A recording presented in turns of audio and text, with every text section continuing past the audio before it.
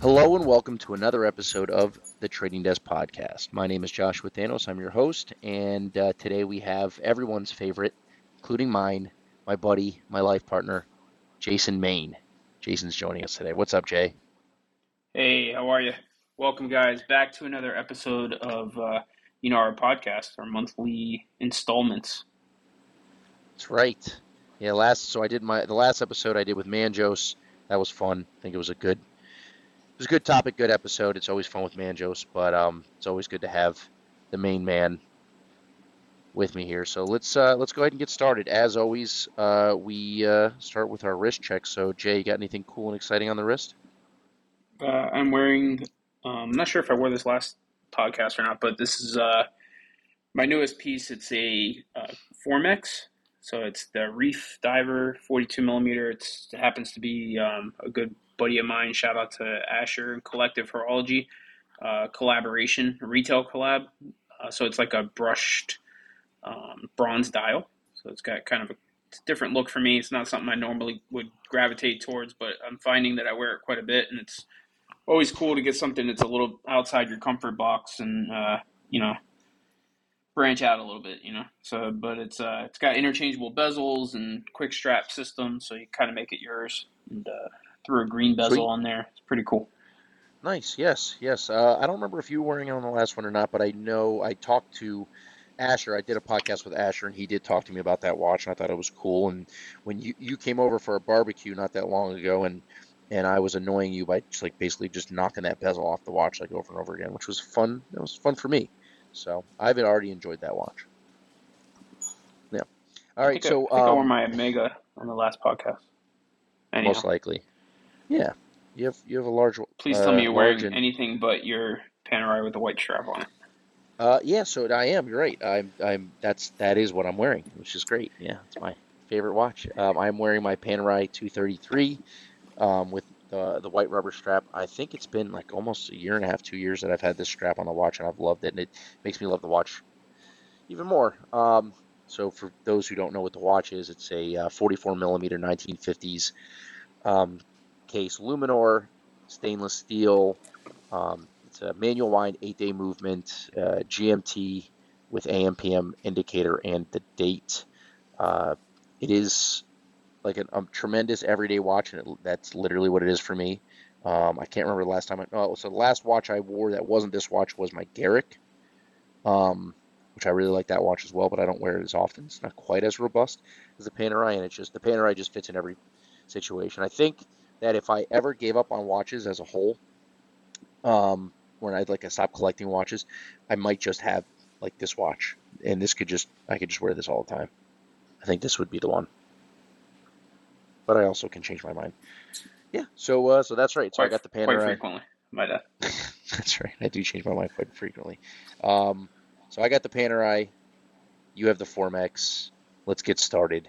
We got a few topics to tackle today. So the first one I wanted to tackle with you, Jason, is there was a pretty exciting, I guess, release this week.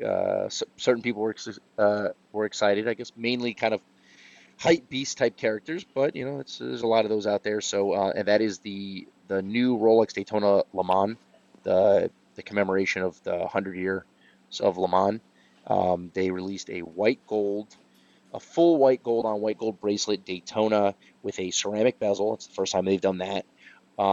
With an open case back, and actually, if you look closely, it's the movement is actually different than all the other Daytonas. That's one thing that I don't know if that was touched upon in some of the media, but they changed the 12-hour counter for the chrono to 24-hour for the 24 hours Le Mans. So it is truly a different movement from all the other Daytonas, including the Platinum that has the open case as well. So it's got people pretty excited. I've had people ask me about it or for it. I don't have the watch. I don't think it'll be available. I don't know how limited it'll be. I assume it'll be very limited. And I guess you give me your thoughts, and we can talk about what we think it's going to trade for when it does, emerge on the market. Right. So First of all, I think it's a cool looking take on the piece. I think it's probably the new king of the white gold Daytonas, right? 24-hour movement is pretty cool because anytime there's only, in the words of the great Tim Massa, there's only one first, right? So it's the first with that movement. Hmm. It's also the first white gold exhibition case back Daytona, as the one that we saw a couple months ago was a platinum piece. I think that dial's a lot prettier with the Panda dial than the regular release. So I think it's a winner. I've never been a big fan of the Daytona, but I have not seen the new ones with the chapter rings around the ceramic bezels yet. Um, so I'm excited to see it in person. I don't know when that will be. 5 years from Yeah, now, but right. Yeah, I mean that's one thing that we're noticing. I mean, like so Rolex released all these new models, or had basically one of the largest revamping of their catalog ever that we've ever seen, and that was back probably about 3 months ago. And I don't think I don't think our parent company Godbridge has received any of these new models. In fact, like I know some guys that are waiting for even like the new um, what is it, the Skydwellers. They re-edition the Skydwellers. They have a new movement and a new reference number, and like which is like new two-tone dial Skydweller. color. You think it'd Yeah, be like, yeah, and a new dial color. You'd think a two-tone Skydweller would be like something that's not that typically or that difficult to get, and they haven't received that. So I don't know when any of these watches are going to show. I think it definitely affected the market a bit. Rolex has saw an uptick. I think people are just waiting for something for an excuse to pay a little bit more for the Rolexes. Like so, Daytonas are all trading for slightly more than they were um, before the releases. Not nearly at the levels of what they were. At the end of 2021. Thank God, right? We don't want to see $50,000 steel Daytonas, though. When the new ones show up, I'm sure the first few that hit Chrono 24 on eBay are going to be asking that high, sure. and that's disappointing, I'm sure. But who knows what they're actually going to trade for, or once they do start shipping these things, how many they're going to ship at a time, because I think that will be a big determining factor for all these models, right? Like the titanium Yachtmaster was something that people were just losing their minds over. I had people like just like blowing my phone up. Hey, put me down for one of those. Put me down for those. Nobody's talking about it anymore. Nobody has them. I don't think any have been delivered. I haven't seen any online I haven't from seen any of a the guys single that one would. yet. Yeah, nobody's got them. No one's posting them for cloud or anything like that. So and we don't know. Sometimes Rolex will trickle things out. Sometimes Rolex will send a large shipment of things, right? Like, sometimes you'll get two new Kermits and 20 black subs, right? And so like and if one retailer is getting a large shipment of them, you assume all the rest of them are going to get similar numbers, and so you can kind of guess what's going to happen to the market on these watches because they're all going to be delivered. And we go through that, and all of a sudden I get like a bunch of the guys that I deal with who trade watches with me who have a local AD, and they're all calling me within the same week to offer me like the same watches. Okay, well, there's a big Right. shipment that came in. But we haven't seen any of that yet. So I guess I don't know. I mean, we are seeing an uptick in interest in Daytona, right? Like the all Daytonas, rare Daytonas are starting to, I have guys calling and asking me if I have a certain this, that, and other, like a beach or the John Mayers or whatever it may be. Though John Mayers is something that we can kind of talk about because that watch specifically has fluctuated greatly in value over the last few years.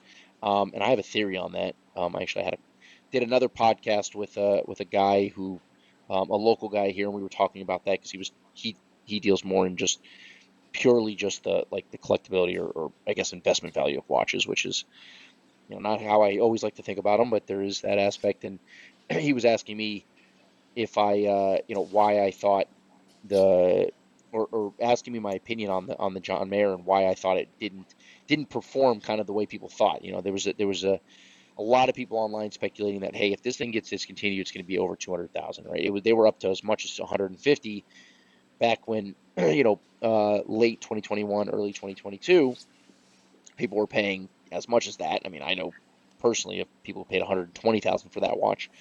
Then they came down with everything else, down like in 85, 90, 95, 100. And then when they were discontinued, they went back up to like 110, but now they're back under 100. So like why would a watch like that was so coveted, people were dying for it, and I mean they did not deliver that many of them. I mean the watch was made for quite a few years, so there's probably thousands of those watches out there, but they towards the end especially they weren't delivering many of them.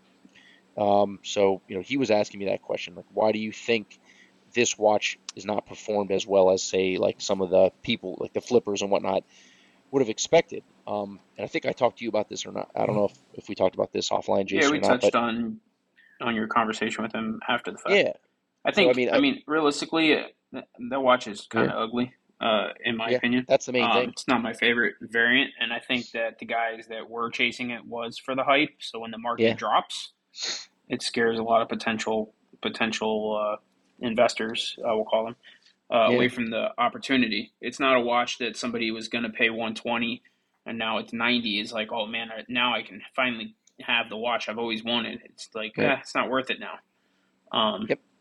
it's one of the things that I love about the piece that's just come out is it's tied directly to the Le Mans racing anniversary, and I think that adds something to the Daytona because that's what that's the DNA of the watch. It's not John Mayer wearing the watch and making it cool. It's a freaking Right. racing computer. It's um, so I think kind of touch on what you talked about with like all Daytonas, and we always talk about in the past, all boats rise type situation. Anytime, arguably, the Daytonas were the headliner, right? A couple months ago, everybody was Mhm. talking about all the new changes and what was coming out. So obviously, you realize you're not going to get that watch. It's just coming out. It's probably impossible. Let me look at the other Daytonas, and that's kind of what we're seeing is guys now starting to say, okay, well now I can justify the steel piece because it's discontinued. Now I can Mhm. justify that extra expense because I wasn't going to pay X amount over retail for a watch that I may or may not get a phone call for, and they had that hope. So the watch is discontinued. Now you can kind of justify spending over because that watch doesn't exist anymore. Um, Yeah. so That yeah, I definitely think that definitely Daytonas affects it. are starting to see. It's kind of crazy to say like Daytonas are seeing more popular search histories because they're always pretty popular, but they definitely spiked again. I would say. Yep. Yeah, it spiked a bit, and that's so. Just to touch back on the John Mayer thing. So number one, obviously, was the watch itself wasn't like some sort of special edition for John Mayer, right? Like, is they called it the John Mayer because it was made popular by him. He did a Right. Hodinkee article and was talking about how like the watch is very special and they don't make many of them, and people just started like just jumping on it, right? But you know I do also believe that the watch is kind of ugly. Like I don't love that green dial. I like the if they were to re-release it with the same green dial that they put in the new Date 8, that flat like That forest mint. green dial. No, not the mint. Okay. Yeah. Yeah. Um, Yeah. I know what you're talking. Yeah. yeah, like the dark flat green. Like I like that much better, right? Like I'm not like a green dial guy anyways. Like I have the Moser collective piece and I like that. But I like it more just because it's Yeah. the I like Fume my green dial. watches. Yeah, you're a green watch guy, so this you have actually probably a more nuanced opinion on this. But I think that like the green in the John Mayer, it's nice, but It's okay. it's not $120,000 nice, $150,000 Yeah. nice in my opinion. John. Um, and it's a thing that um, and I believe this across the board that you know if a watch is not ultimately when it comes down to it, if it's not wearable, then I don't think it'll be long-term collectible.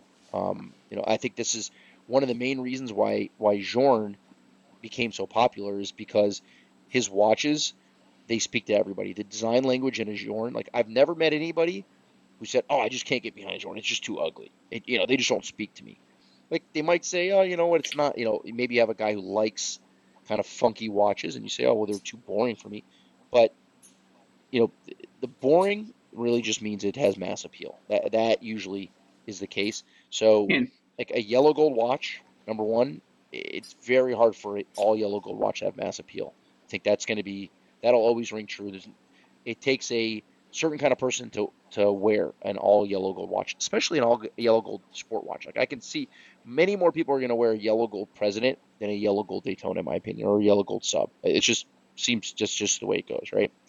Um, and then the other thing is like the green dial. Like as much as these brands have tried to push green as the dial color, like most people don't like it. Blue is popular for a reason because it's almost like vanilla.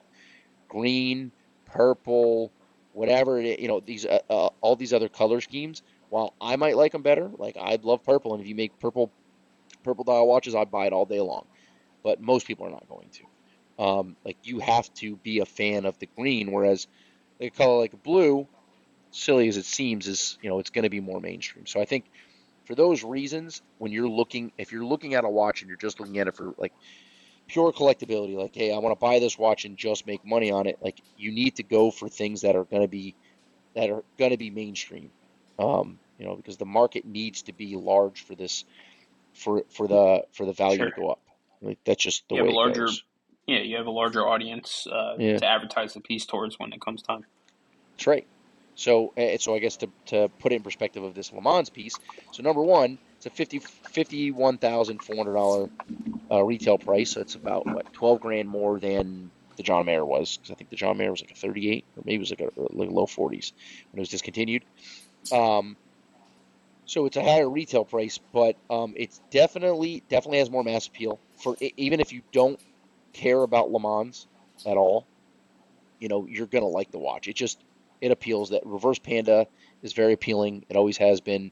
The little fleck of red on the bezel and on the dial is also appealing. I think that it's universally a um, a good looking watch, and also in white gold, you're going to have many more people comfortable with wearing white gold. And it's funny how that works because I know when I got in the industry, it's about 10 years ago, and before that, white gold uh, was looked at as like what does Manjo say?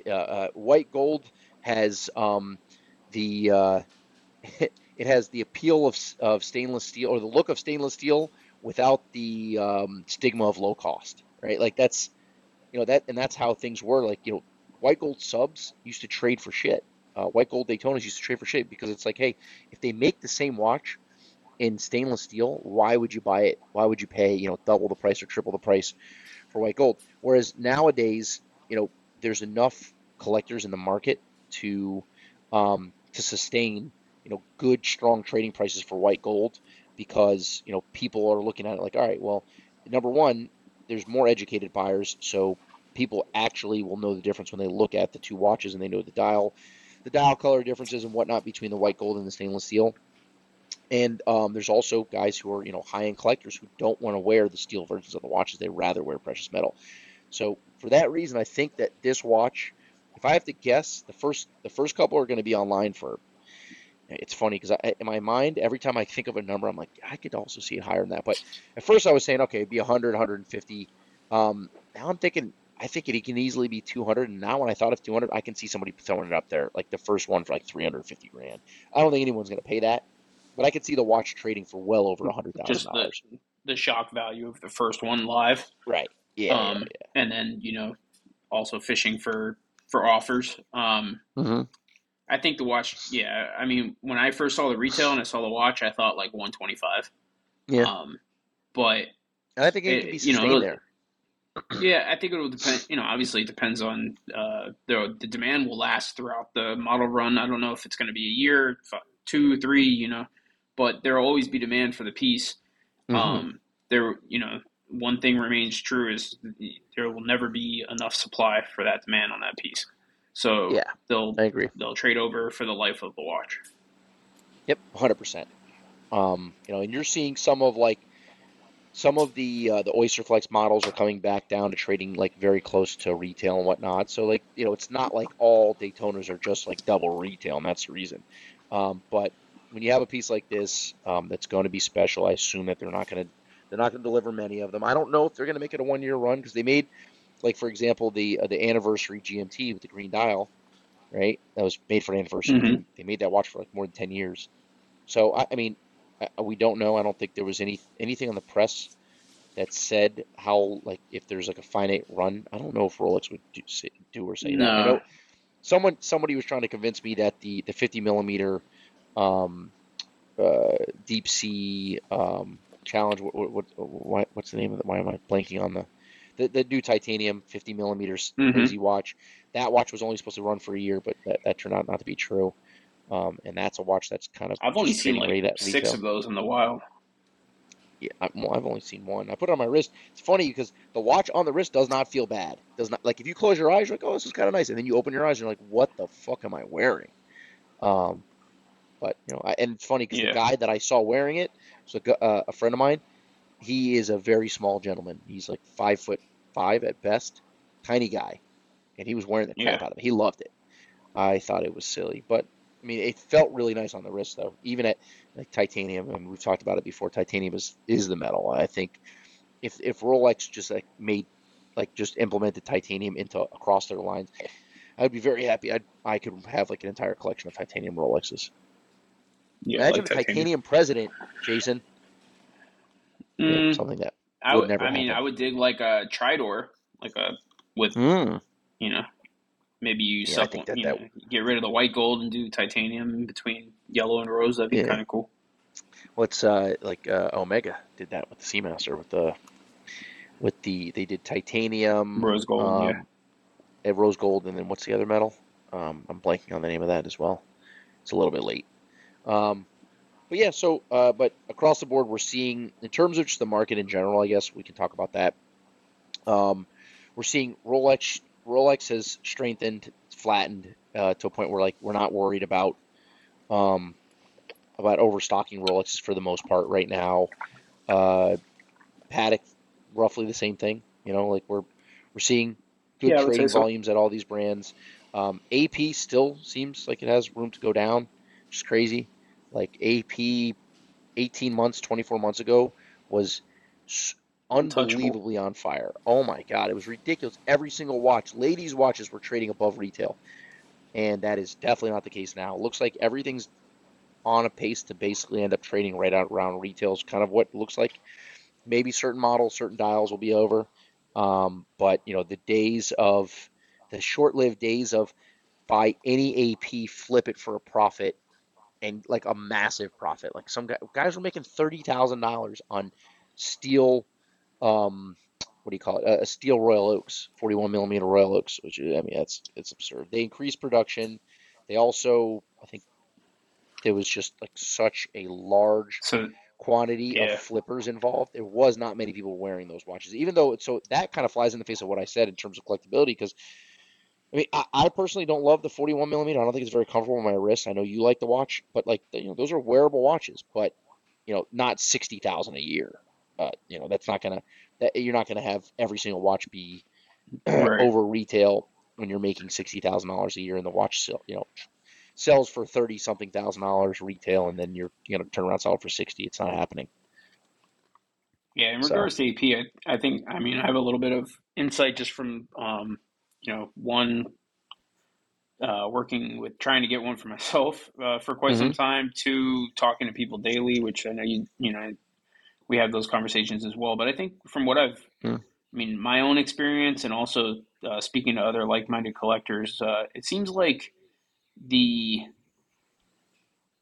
they're still delivering the amount of service for as if everybody wants to watch and they don't have any, but they're delivering watches in a much greater capacity. So there's Hmm. I mean I don't want to say like the rude is a word that comes to my brain, but they just there's like a certain they just don't want to.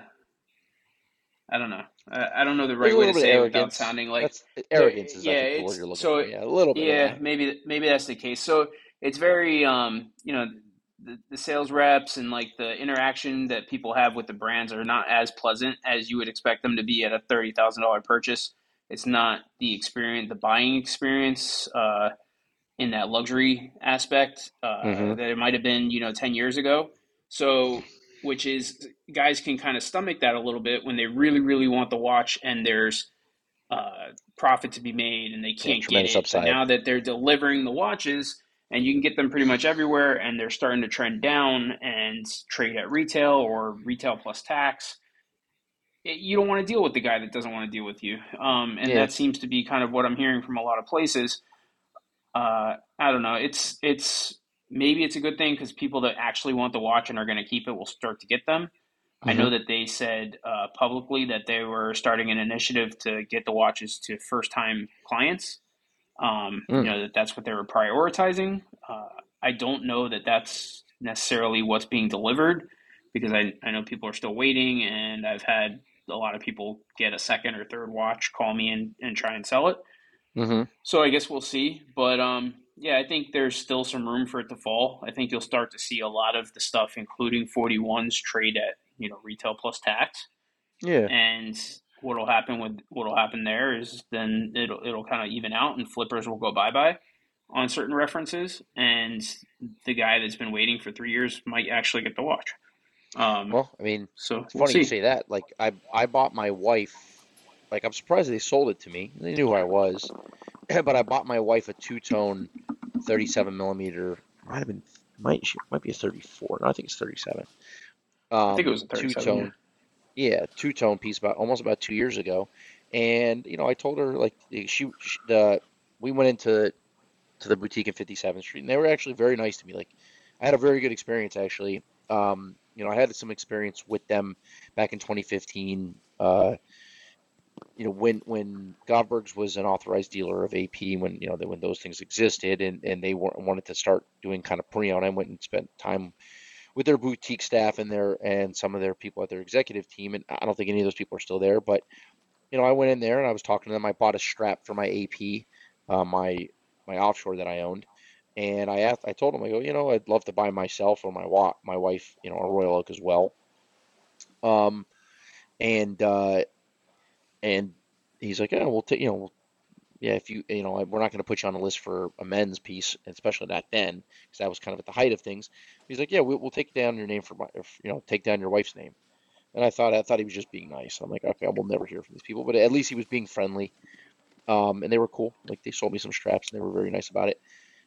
And then they ended up calling my wife for the watch. We ended up buying it for her. She loves it. She still owns it. And so I told her to, okay, ask the guy if he can sell me actually, I like the 38 millimeter chrono.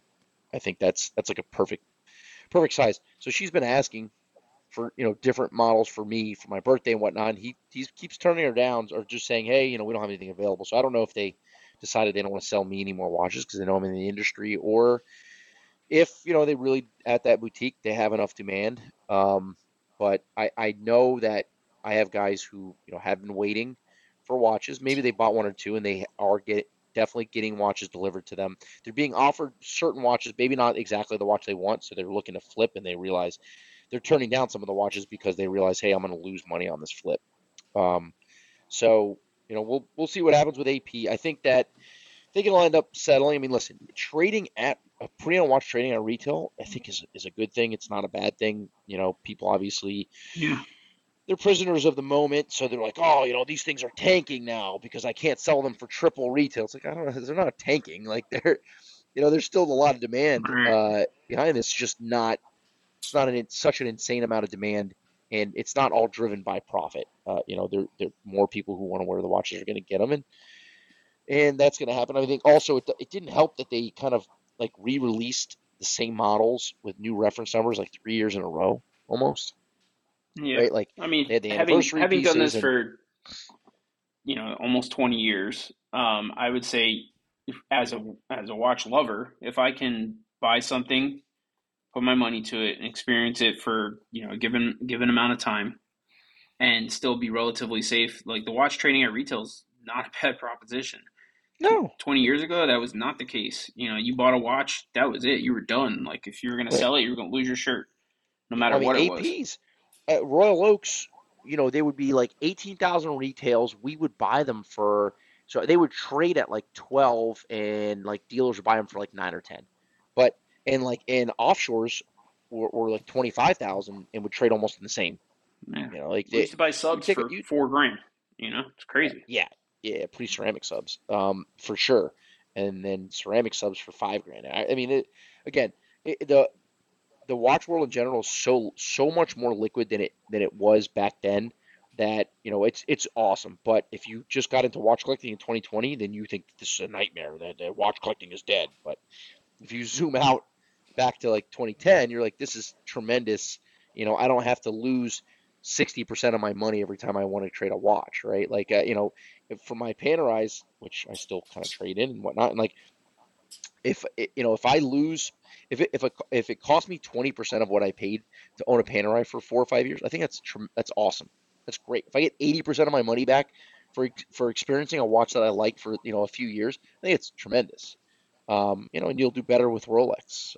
And then AP will probably end up being, you know, uh, something like in between, right? Like, maybe it costs you if you buy it at retail, and it's a watch that sells at retail, trades at retail, and then if you sell it on the market, then you'll usually get your money back. And if you sell it to a dealer that needs to make 15 or 20%, then that's what it'll cost you. But um, it's not you don't lose the vast majority of your money like you used to, and that goes for honestly all watches, right? Like there's no watches that we're buying at like 10 cents on the dollar anymore. And there was many watches. Like Ulysse Nardin used to be like a 15 cent on the dollar watch. And now like Hmm. I offered one on the other day, and it was like I offered like I'm trying to remember, I think it was like 60% of retail. So like 40 off. Well, And yeah, I mean, that's a watch you can still buy a at, lot of at, that at a nice discount new. a lot of that credit goes to the brands that shored up their secondaries, stopped doing closeouts, got a Right. hold of production numbers. You know, so Hmm. that whole model changed, but it definitely has an Yeah. effect on that stuff.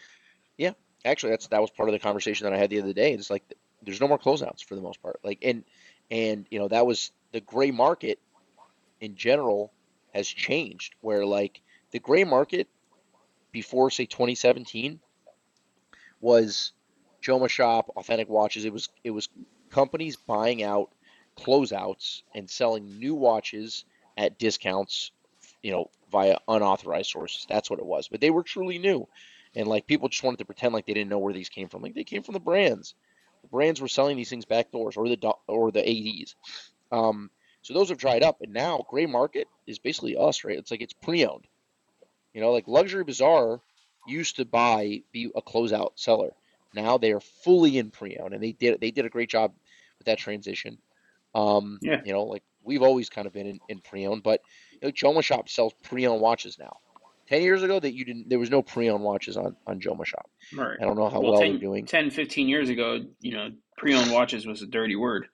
Yeah. It used to be an uphill conversation, uphill battle as to why you would, why take the hit, buy the depreciated asset at a depreciated price and enjoy it. But it was like such an uphill battle. Now it's the Mm-hmm. majority of the market. Yep. It's I think the buyers gotten smarter. There's a lot of media content, internet, a lot of resources. It seems like the world as a whole has accepted the proposition that it makes more sense. And realistically, if you think about it, like the argument was always that these things are made to run well past, Cool. past you, hundreds and Yeah. hundreds of Outlive years. you. So yeah, so the watch being 4 years old doesn't matter.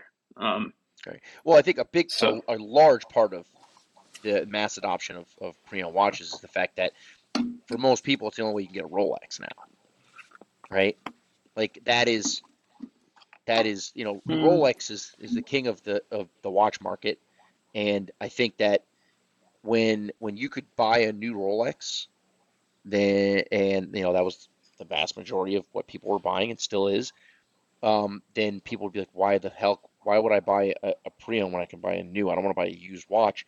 And when things started going crazy in the Rolex market, and now the people are buying Rolex, they can only buy them pre-owned, and they're going to pay more than list. But there was an understanding now that that pre-owned watches doesn't mean that you're buying something beat up, scratched up, defective. Like I always right, say, you buy a car and drive it for a week, it'll never be new again. I don't care what you do to that car. You could take it apart, clean every little piece of that thing, put it back together. It's always going to be, there's a certain amount of wear you're going to put on the car, and that's how people kind of thought about just pre-owned watches, but it's not true. Pre-owned watches can be brought back up to new condition, 100%. I mean, and like Rolexes can be brought up, if done, if if carefully worn and done by Rolex technicians, um, at Rolex service centers, these things can be brought back to new again, multiple times, three, four, five times. Um, so I mean, you Rolex can't tell the themselves have difference. implemented a whole infrastructure for restoring, Yep. collect catalog vintage pieces Yep. back to new. So Yeah. No, it's interesting. So, all right. So that was Rolex. The other topic I wanted to talk to you about, Jason, was something that came up recently. I guess it goes to like the the rise of independence. We talked about that as a topic for quite some time. But now hmm it's been 5, 6 years. Like Jorn is a full-on thing, right? Like it's not nobody now. Jorn is a fully established brand. There's no question what's happening with the brand. It seems like for the life of the brand, it will be a very like a mainstream brand as far as independents go, and there's other brands that have kind of picked up as well. There's Moser, there's Grubel. I mean, I guess you could say RM is in there in that category as well. Um, so people are one of the main reasons why in the past people would shy away from buying these small independent brands was because they were so illiquid, right? Like you didn't know if the brand was going to be around, in 5 or 10 years to service your watch. right. There wasn't a lot of there was no way to educate yourself on the brand or understand where they come from, all this stuff. So it's there is a renaissance in in uh, in independent brands, these small boutique independent brands, brands that are making, I guess, let's say less than 5,000 watches a year. And the only reason why I say 5,000 is because, like, I guess if we're going to put RM in there, that's about how many watches they make. But all the other brands we're talking about making hundreds of watches. So, the question comes up. It's like, how do I know which brands to buy? And it's not just, how do I know which brands are quality? Because for the most part, all these watches are going to be very high quality, all these brands.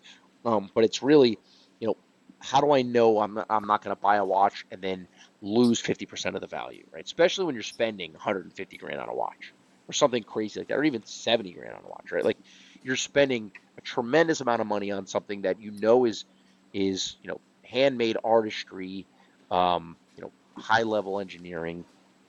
How do you know which brands to look at and which ones to stay away from? So we can kind of talk about that. I have some kind of guidelines, but I want to Yeah, I hear think your. I would say that, I mean, the renaissance of it is largely brought on by obviously production or higher quality or higher capable manufacturing like Rolex, Patek, AP, stuff like that. Again, all boats rise. The market goes crazy. People start looking for where to put the next batch of money, or the next, what's the next phase of their collecting evolution. And independents have always been there, but like you said, it's a scary proposition because it's an unknown. And the larger adoption of these brands by the masses makes sure that they're going to be there in the future, and it makes it a little bit more of a comfortable purchase because now everybody's kind of, all your buddies that you came up with that were buying AP, Patek, Rolex, the stuff they can't get anymore, the stuff they don't want to play with anymore, are starting to look at RM. Now that's the exciting thing. You got five buddies that are getting one. You know that they're selling every watch that they make. There's demands. There's a secondary market. That's not such a scary proposition for your money anymore. And now it's the new cool thing that's on the fringe of, like, it's kind of not known, but it's the future. And that's what we're seeing with these I would say mid level independents. And you have the same problem that we just got out of with those independents are now being taken up by the new, crowd funded brands, the new brands that people aren't sure of. Because there's a whole, we can do a whole nother show on those kind of new startups that are, we're having the same conversations we've had over the last 5 6 years. Is, are they going to be around? Should they be using that movement? Does anybody want to touch this?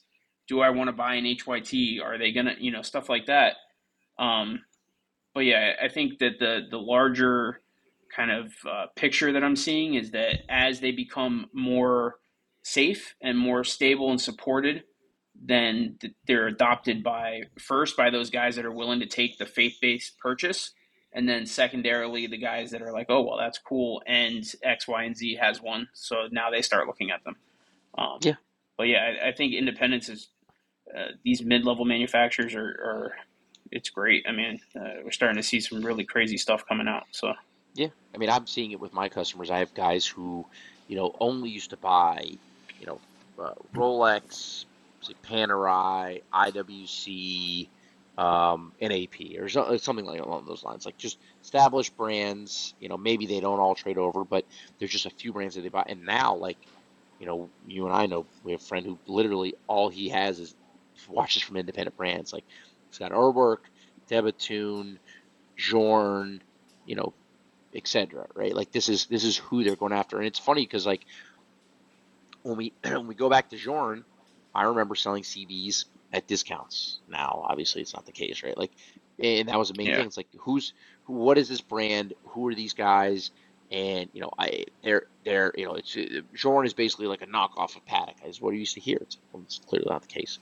So people got to know the brand, and Jorn is kind of, so I'd say that if you're looking for something that's going to be like massively collectible, right? So if you're only looking at it from a financial standpoint, which I don't recommend doing, but it's an aspect of it, right? So Jorn is the perfect storm for these reasons, in my opinion. Um, Small manufacturer, he makes less than 1,000 a year. He's probably doing anywhere between 700 and 900 a year, right? Mechanical watches. He'll match the mechanical production with his quartz, or at least last time we talked to him about it, that's what he said. So I don't know if they changed things, but it's roughly what they're making, right? And they don't have any plans to increase production. He's got one factory, and that's it. Um, their their watches, there's a personality behind the brand, right? So it's not just an ambiguous brand. And that's one of the downsides of say like a brand like Moser in that sense, because it's like who's the watchmaker? We don't really know, right? Like they reignited an old brand name. We have the Milans who running the show. They're great, but um, you don't have a watchmaker. You don't have one personality, singular personality that's going into every watch. So that's one of the upsides of Journe. And then the last part is the watches speak to everybody. I've never met anybody who said Journe is ugly. Like I just can't get behind the Journe. It is just too weird for me. It's never been said. So I think that's the design language speaks to everybody, and I think that is something that allows that brand to be as popular as it is, right? And you can see those like so that's the perfect storm, right? It has those characteristics, and you can see certain parts of those characteristics in other brands that have become more popular. But realistically, like I like Urwerk. I've always loved Urwerk. They used to trade for literally shit. Like we used to buy them for 20 cents on the dollar. I mean, I remember uh, there was an Urwerk um that we had. It was a prototype. They called it somebody online. They called it the scratch magnet. So I had a customer who actually since passed away. Really sad. I found out he passed away last year. But he was a kind of a collector in those types of brands early on. So he sent us that watch. Um, and I want to say like we didn't know what to pay for it. I think we paid like 15,000 bucks, and we were still like nervous about it. I think we threw it up for like 30, like saying like I don't know, let's see where this goes. I think we ended up it took us like a year. We sold it for like 20 grand. And I think I saw that watch either listed as an auction or online or something for like 120 grand. Yeah, like so there's people paying. And our work makes small amount of watches. I think they make less than 200 watches a year. I think that's part of it also. So like very limited runs, and that's something that is interesting because a brand say like Gerard Perregaux. I think they make 3,500 watches a year. It's like they're not a big manufacturer, but it's still relatively a lot of watches based on the demand. And so like the amount of attention it would take for a brand like that to have all their watches over retail would be so massive because they've been making watches for a long time and they make a decent amount of watches. Whereas like Urwerk or say like Debitune, right? I think last year we calculated there was like a little over 3,000 Debitunes ever made. So the amount of attention it would take for a watch like for a brand like that to pop. So if you bought it because you liked it and you were also hoping it would go up in value, it's a decent bet because they make so few watches. Urwerk is also a brand like that. What else? Like Romain Gaultier, very small I manufacturer. So just I think yeah. that's a big I part of would it. I just want to preference by saying like Urwerk is not in the, at least in my eyes, in the league of these other brands that we're talking about. Sure, because I of the just want to put movements. that out there because yeah, I mean they're not using, they're good watches. They're known for being funky and kind of an adapt. They're kind of in similar regards design wise to like MB&F and having like their own design language and aesthetic, except for not having the horsepower behind it Hmm. because they use a lot of module movements and stuff like that. But I just want to put that out there. We're talking about like Romain Yeah. Gaultier and Jorn and even Gerard Perregaux, has their own in house stuff. Hmm. Um, so I just I'm gonna put that out there. But Fair in enough. regards to like how many pieces they make and the fact that like people do buy them and do covet them, yes, for sure, in the conversation, but definitely not to the level of some of the other guys. Yeah, but I mean, so I don't think that. I get what you're saying Um, though.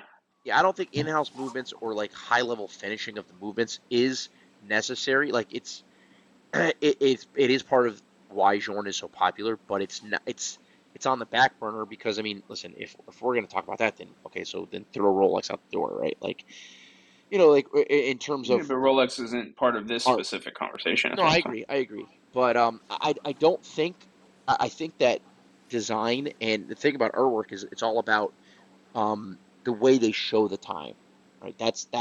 Right. That's what their goal is, that, and then and making funky art pieces for your wrist. So I think it's still, while I agree with you, it's not on the level in the sense of watchmaking with these brands. I think when people are buying them, they are they're looking at them with the same with the same kind of view, and maybe you're not going to spend as much on orc because you know that the movement is not some like massively finished piece. So that might be something that'll keep the prices down or near their retail or below or whatever. But it's still they're still a very popular brand. I'd wear one. I don't want. Um, but I so I like the mean, like, watch. well, I'm not saying I wouldn't wear yeah, one. Like I Jason, I don't enjoy the understand why brand, you hate but Urwerk so much. That's what I'm really I trying to think get that down to. I just think it's important to categorize them appropriately. That's all. All right, look at you, segregation over here, man. Well, um, I think if anybody's made it this far, they know that it was gonna get this was gonna happen eventually. the name calling. So okay, well, so what's another brand? So we're talking about these brands. We've mentioned Jorn, which is the king of the independents now, right? Like, or the king of these boutique independents. Because if we're gonna use the word independent, I'm sure there's some guy screaming at his speaker saying Rolex is independent, Patek is independent, AP is independent. But we're talking about like small workshops, right? Like, maybe we should call them workshop watches because it's not Humoring less of a ourselves factory enough to think that people care about what we say or that this anyone's far listening to into a this right now. podcast. Yeah, Exactly. but Um, so what's another brand? So we talked about Jorn. We said we brought up our work, which we've decided mhm. you hate. There's MB&F you mentioned, which I'd like to talk about. I threw in there Grubel, which is one of my favorite independent brands. Which is Yeah, I'm surprised that they don't trade for more. They don't have more. When I say I don't, I'm surprised they don't trade more, higher. It's really I'm surprised there's not more demand. I don't really care about the yeah. prices. Like I don't I want these think things to be part worth of like to be trading for like stupid amount of money. But I'd like them. I like there to be more demand around the brand. More people I think like it. more Grubel's amazing, but I Hmm. don't think they trade at such a high price point already that I think a lot of people kind of just write them off as like unobtainable. Yeah, the retail's too And high. yeah, it's just I mean I'm not saying it's not justified. They're probably the nicest watch in the world. Um, but Could be, yeah. I just think that for a lot of guys that are, listen, I'm not buying $100,000 watches, but maybe one day. But You're I not? think for a lot of guys that are shopping for independence, and are looking at what they get for their money, do just kind of write off Grubel because it's like that Balenciaga S is like that unobtainable exit watch, if you will. I hate that term, but it's it's like that. Nah, one day and maybe never. Same way I think that people look at an RM. It's like I'm not going to get one, but it's cool.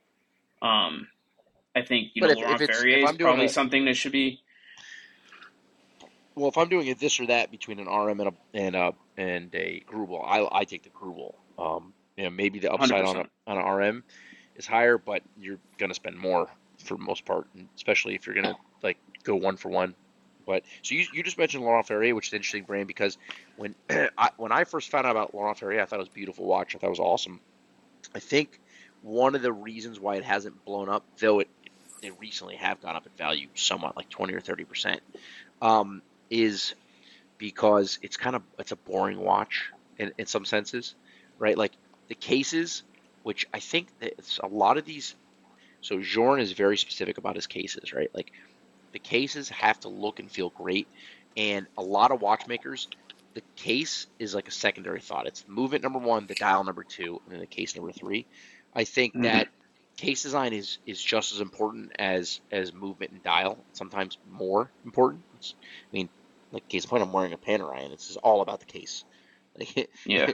like the Panerai is the only thing about the Panerai are the cases, realistically. So I guess in the dials, but the case first, dial second, and then movement third, really for Panerai. But I think that was one of the things for uh, for Laurent Ferrier. But he does make so few watches. He made his sport model, which I think is kind of a weird watch, but people like it. But people are starting to chase kind of like his super limited things. I mean, I think he only makes 100 watches a year or something like that as well. Very small manufacturer, so it doesn't take much for a brand to all of a sudden get a lot of attention, and then the prices shoot up because there's not a lot of inventory out there. Um, so I think like I would if I was looking for a cool independent that I liked and I like the aesthetic of a Laurent Ferrier, I wouldn't mind picking one up now because I think that there is an upside down the road, 5, 10 years from now. I think those things can be trading high. Actually, here's a story. Um, so are you familiar with Vianney Halter? Yeah. Okay, so I've kind of trashed him in the past because he personally killed some sales for me early on when I was in the industry. I had a guy who back with Watch You Want was kind of a big customer. He had bought a Vianney piece directly from him back before. So this was the Antiqua, but it was there was a guy named Jeff Barnes who designed the actual case and the watch itself, and then Vianney made the movement, right? Because he's an amazing watchmaker, and so he created this amazing movement for the Antiqua, and Jeff Barnes was the guy who designed it, and I think they ended up falling out, and but the first few, I guess, pieces of these were signed on the dial Holter Barnes, right? So now Hmm. if you search Vianney Holter Antigua, they all say Holter on them, or they say Vianney Holter. They don't say Holter Barnes. So this guy had one that said Holter Barnes still, and he sent it to me for it was at that point it was on consignment. I think we were going to try to get him 50 grand or something along those lines. What he wanted for the watch. So we were out there asking 70 grand, seeing what we can get for it, and seeing like what offers we can get. So um, we got close. We made a few deals in principle around like a 55 to $60,000 mark, but every single one of those deals got killed because inevitably each one of the guys would reach out to Vianney because he was available and say like, "Hey, can you tell me anything about this watch? What does it cost of service?" So Vianney would tell people that, "Hey, the watch is broken and it costs $35,000 to fix, but I'll sell you a new one for was like 40 or 50 or something like that, right?" So Right. it turns out like it was an early prototype or early version of the movement. I think it didn't work very well, but it wasn't that like, hey, the watch is broken because this guy broke it or because it hasn't been serviced. It's broken because like this the design of the watch was realistically what it was, and then he was also trying to sell new watches because it doesn't make him any money to Right. for for someone to buy a pre-owned watch. So that was part of it, and that sucked. I was kind of annoyed by that at the time. In the end, I don't really care. I mean, the guy's an amazing watchmaker. I think he's got a reputation. But what's funny is that that watch just sold at auction, so we could not give it away for 50 grand. I think the guy ended up taking it back and selling it at an auction. I don't remember which auction house it was, but I think he ended up getting like 50 or 60 grand at auction for the watch. This was 2015, so what 8 years ago. So that exact watch just sold at auction, Holter Barnes. So it hasn't gone back to Vianney because one thing about Vianney was that he was going to take the name Barnes off the dial apparently. So I assume it hadn't gone back to him for service. $450,000 the watch sold for. Jeez. And it's a long story, but that's the punchline, man. That's how crazy is that? So it just shows you the level of money or the level of collector that's coming into this market and looking for these like artistic pieces. So like there, you have a certain kind of people who are going to buy mainstream watches, Rolexes, Omegas, Panerais, guys like us, you and me, and we're going to appreciate like a Moser or like a Garrick, which I have, right, small manufacturers, but like obviously I'm not spending $450,000 on a watch. I don't think that there's ever going to be a situation where I'll be able to do something like that. But what we're seeing is, and this is something that I've talked about in the past too, is that um, a lot of art collectors, guys who are spending millions of dollars per year on art, are coming into the watch world, and that's who's spending the 450 on the Vianney halter, I believe, is what we're seeing. So, That and caliber of guy for sure. yeah, Maybe not all art, but guys that are dropping $300,000-$400,000 on cars, on right. stuff that's like once you reach a certain point like that, it's what's next. The Michael Jordan's flu game sneakers just were Mm-hmm. auctioned for like $1.3 million. Yeah, I don't know if it's the same guy that's buying the Vianney Halter is buying that, but But so there's like, what's that guy do after sneakers? Like where do you go from just $1.3 million wears them, sneakers? just wears them around No, his but house. what's the next thing to collect or chase, or what I mean? There's always something. Humans, he's gonna start buying humans next. Yeah, I don't Well, know. this is the I this is mean, the descending moment of the podcast. yeah. Josh is So trafficking. all right, so I guess just to recap, kind of my thoughts. I'm saying if you're looking for a like a quality independent brand um, that that should be tradable if you get tired of the watch.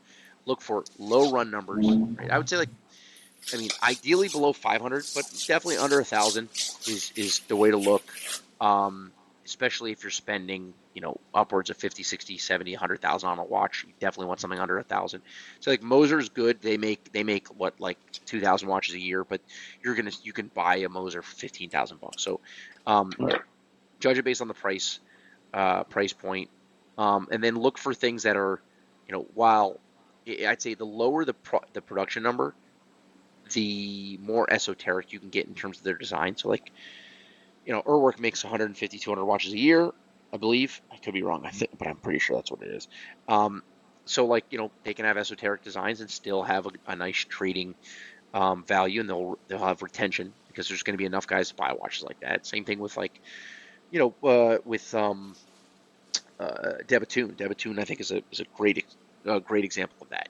Very esoteric but awesome watches. They kind of grow on you in terms of their design, but they make so few watches that you don't need mass appeal generally for those watches to pop in value, or for them just to hold value, and be able to be tradable.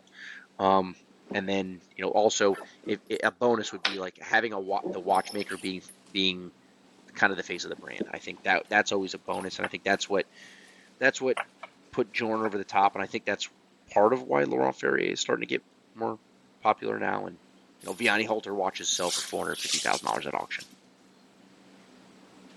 So yeah, all Awesome. right, there you Great go. synopsis. Yeah, I think it's we're winding down. It feels yes, like. sir. Yeah, we're running up on an hour here, so I don't know. I don't know if you have any other thoughts before we can end this, Jason. No, I think it's a good conversation. It's as most of our podcasts kind of go. It's like we're echoing conversations in some regard that we've had in the past. Um, just you and I, and it's like a topic that we talk about, and it's like this would make a good podcast. So it's always kind of more of a fluid conversation. I like that it's not as structured as having an outline, maybe like when we used to do the YouTube shows, but What are your thoughts on it's the watches, also Jason? Not on the coming podcast. up Come on, on. Well, please. I mean, listen, if you don't Nobody if you cares don't what your if you thoughts are don't on the fluff podcast. your own podcast at an hour Nobody in, gives a who's gonna shit. do it? You know what I mean? Yeah, barely anyone's listening But anymore. But no, but I mean, in terms of the watches, I think that's it, right? Like, if you can and buy the new Le Mans Daytona, do it. That's Yeah, that's the if it's offered synopsis to of you, this even if you conversation. hate that watch, if you Yeah. can't stand that watch, buy that watch because And if you get offered you a can flip it. 42 titanium Yachtmaster and you don't Yeah. want it, No, just I turn do. that down because I'd like that watch. Yeah, I want to own that. Yeah. I'll own one eventually. Hopefully that's in the catalog for long enough where I can get one that close to retail in terms of trading value. But Either that or just everybody forgets about it by the time they start delivering it, and then you and I could just go buy one. yeah, it would be great. Not likely. I will not hold my breath on that one. So, all right, guys. Well, listen, if you're still listening an hour in, we love you. You're champions. We owe Um, you a beer. well, Jason owes you beer. I don't drink beer, but um, yeah, man, guys, appreciate this. Stay tuned. I promised a podcast every month, and this is me upholding that promise. And I probably will try to get it to two a month. Um, we got some exciting things, I guess, personally. Uh, next, the beginning of next month, I'm flying to Seattle, and I'm going to go drive out to Mount Rainier, and we're doing a climbing expedition. So I'm going to try to summit Mount Rainier, and I'm trying to convince Jason to let me borrow his Polar. So if his Explorer 2 white dial. So if you know him on Instagram or you're listening to this, reach out to him. Tell him, hey, you got to let Josh wear that watch on the mountain. Uh, If only there but was a place that you could call and have them send you one. nah, I don't. I want to wear yours, Jason. Hey, listen, come pick it up. That's fine. Okay. All right. Cool. So you heard it here. I'm gonna wear that watch on the mountain. That's the one I'm gonna wear. So guys, if you don't have a way to get a hold of me, find me on Instagram at Mr. Thanos at MRTHANOS. You can email me jthanos at the watchbox.com. Um, Jason is it J Main? Yep. No, it's Jason M at Oh, thewatchbox.com and Instagram's EVO underscore watches. sweet. Yep, and just be sure if I'm sure you already are. If you're listening to this podcast, there's no chance you're not subscribed to the YouTube channel and watch Tim's reviews. But if somehow you aren't, check it out. Tim also the greatest watch reviewer on the planet, bar none. I'd put him up against anybody, and I'd fight you if you try to disagree with me. All right, very well, and Awesome. until next time, see you All right. later. Have a good night. Bye. Adios, yes sir. Bye bye.